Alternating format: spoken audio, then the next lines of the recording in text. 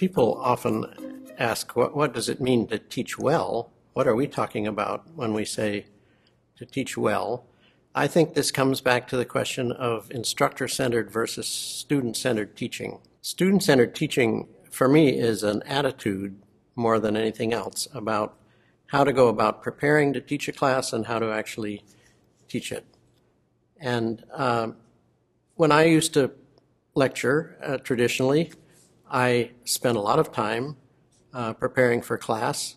A lot of work went into it, but what I was thinking about always was, what am I going to do first in the first 5 minutes, and then what am I going to do after that, and then what slide am I going to show, and so on.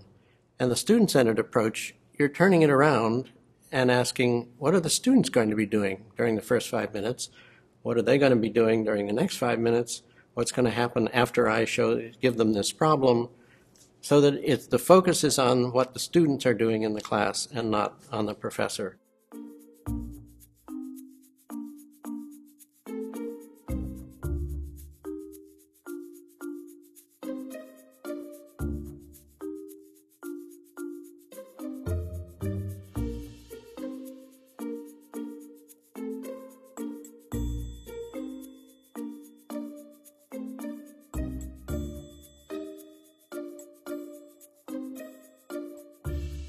So, to start understanding sex differentiation, we're going to watch one more video, and then you're going to work on an assignment alone and in groups.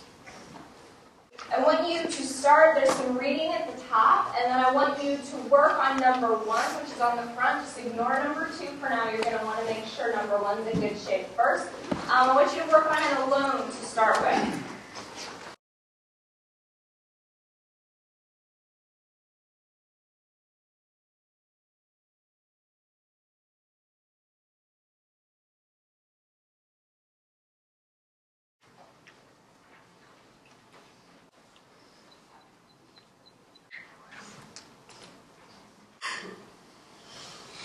So, I'm going to give you a little time to work in groups. I want you to discuss your figures and come to some sort of agreement about what they should look like.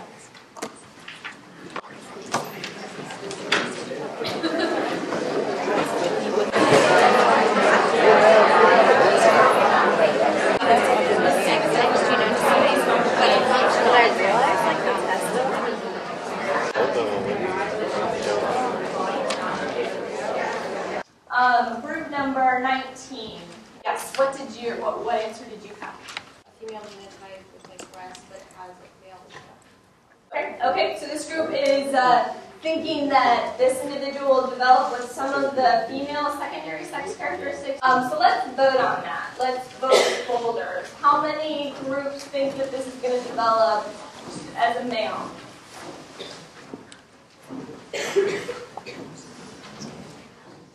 So this individual would certainly develop a male reproductive system, although there are other genes involved in this besides the SRY.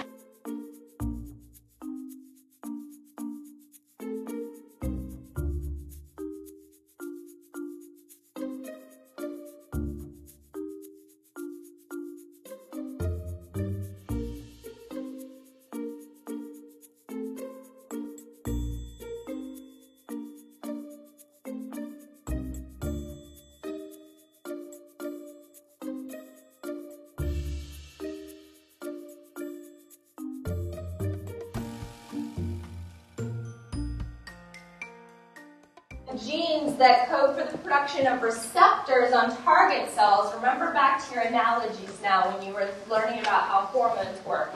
The receptors on the target cells for Müllerian inhibitory substance are dysfunctional. So if it has the SRY gene, it's going to develop testes as normal. There's nothing in this description that says testes won't develop. So we expect testosterone to be developed as it would in a normal male. However, the Müllerian inhibiting substance is being produced as well.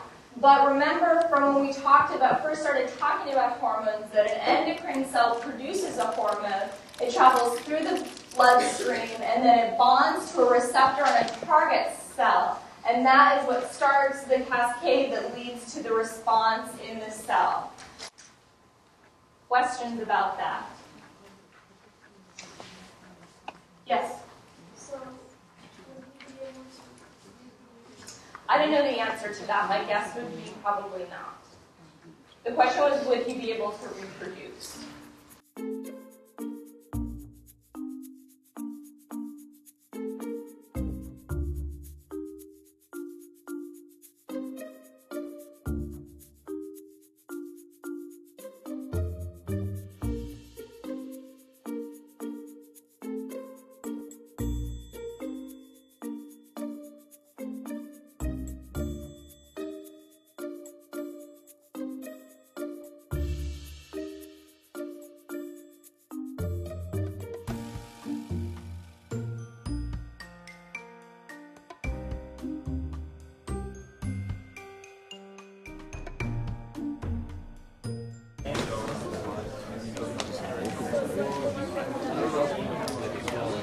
Line in the center.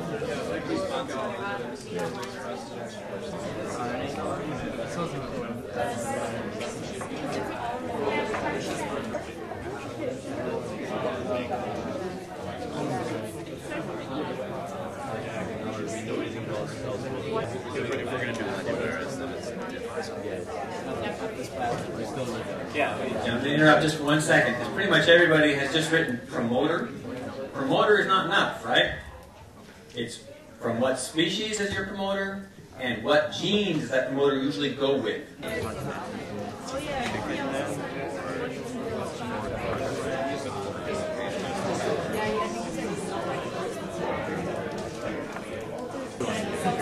Huge and necessary.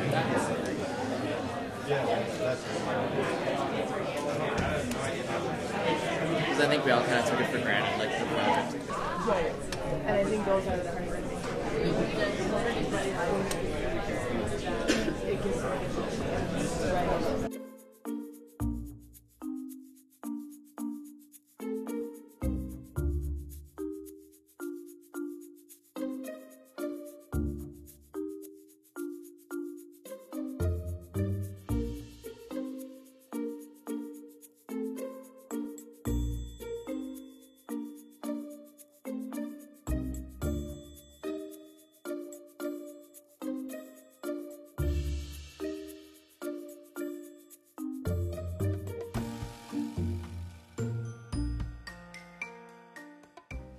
Okay, so briefly here we've got the example of DNA entering the cell somewhat passively, though there's a little bit of a channel there to help facilitate this. And it's not a very efficient process. So you understand that the way we get around the inefficiency is by making our plasmid have what? What do we make our plasmid have? Equal out of anyone? To overcome the total inefficiency of our transformation procedure. There you go. Pull up the microphone. That's a specific thing we do. What's the selectable marker? What's that? A selectable marker. Okay, we make sure our plasmid has a selectable marker, and that selectable marker could be ampicillin resistance, or tetracycline resistance, or kanamycin resistance. It's a gene that encodes a protein that allows that bacterium to not be killed by that antibiotic. That would be a classic kind of selectable marker. And if you then douse the bacteria with that antibiotic, you can be sure this is a very good thing to have.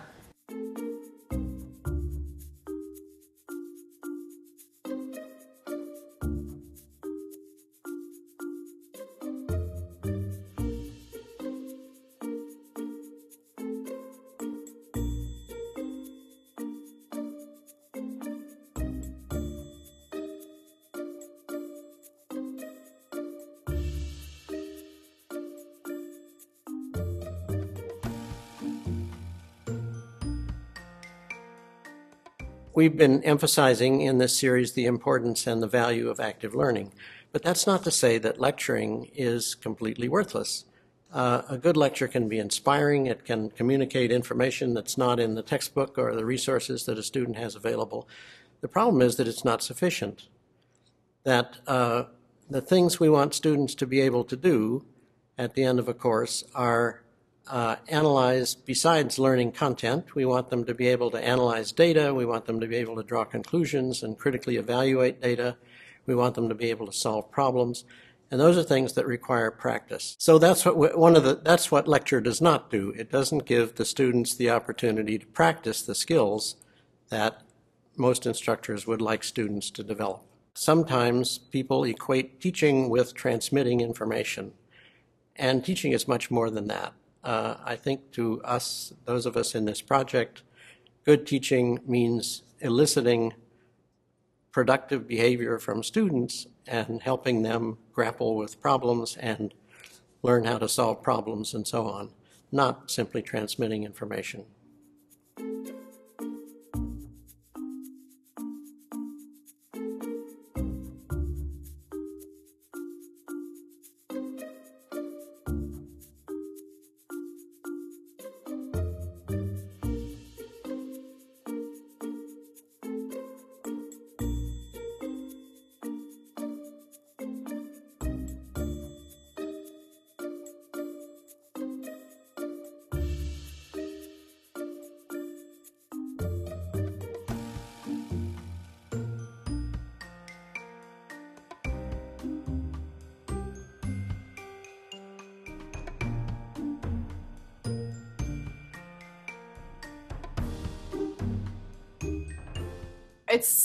It's something I think about a lot, I guess, because I do have a lot of goals to always push, I guess, how I teach the class towards active learning and me talking less. But, in reality, if I counted the time, I'd probably be like a 3.5 or a 4. Like, I have a lot of room to improve still. And I guess it's important to keep in mind that you don't have to be a 5 either, right? So,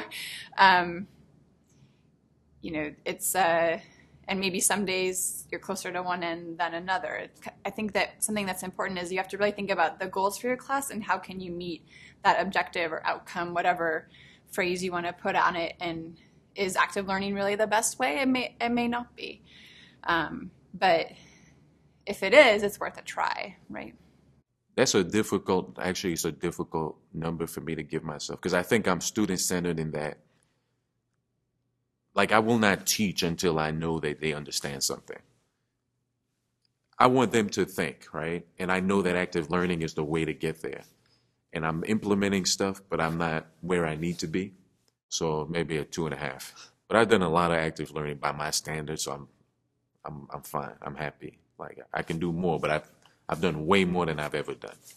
So I think for my big intro courses, sadly, I'm probably still at like a 2 in terms of it's still, there's quite a bit of lecture, and it shouldn't be that way. And so my goal would be to move that maybe not to a 5, but to maybe a 4, because I do think there is a role for,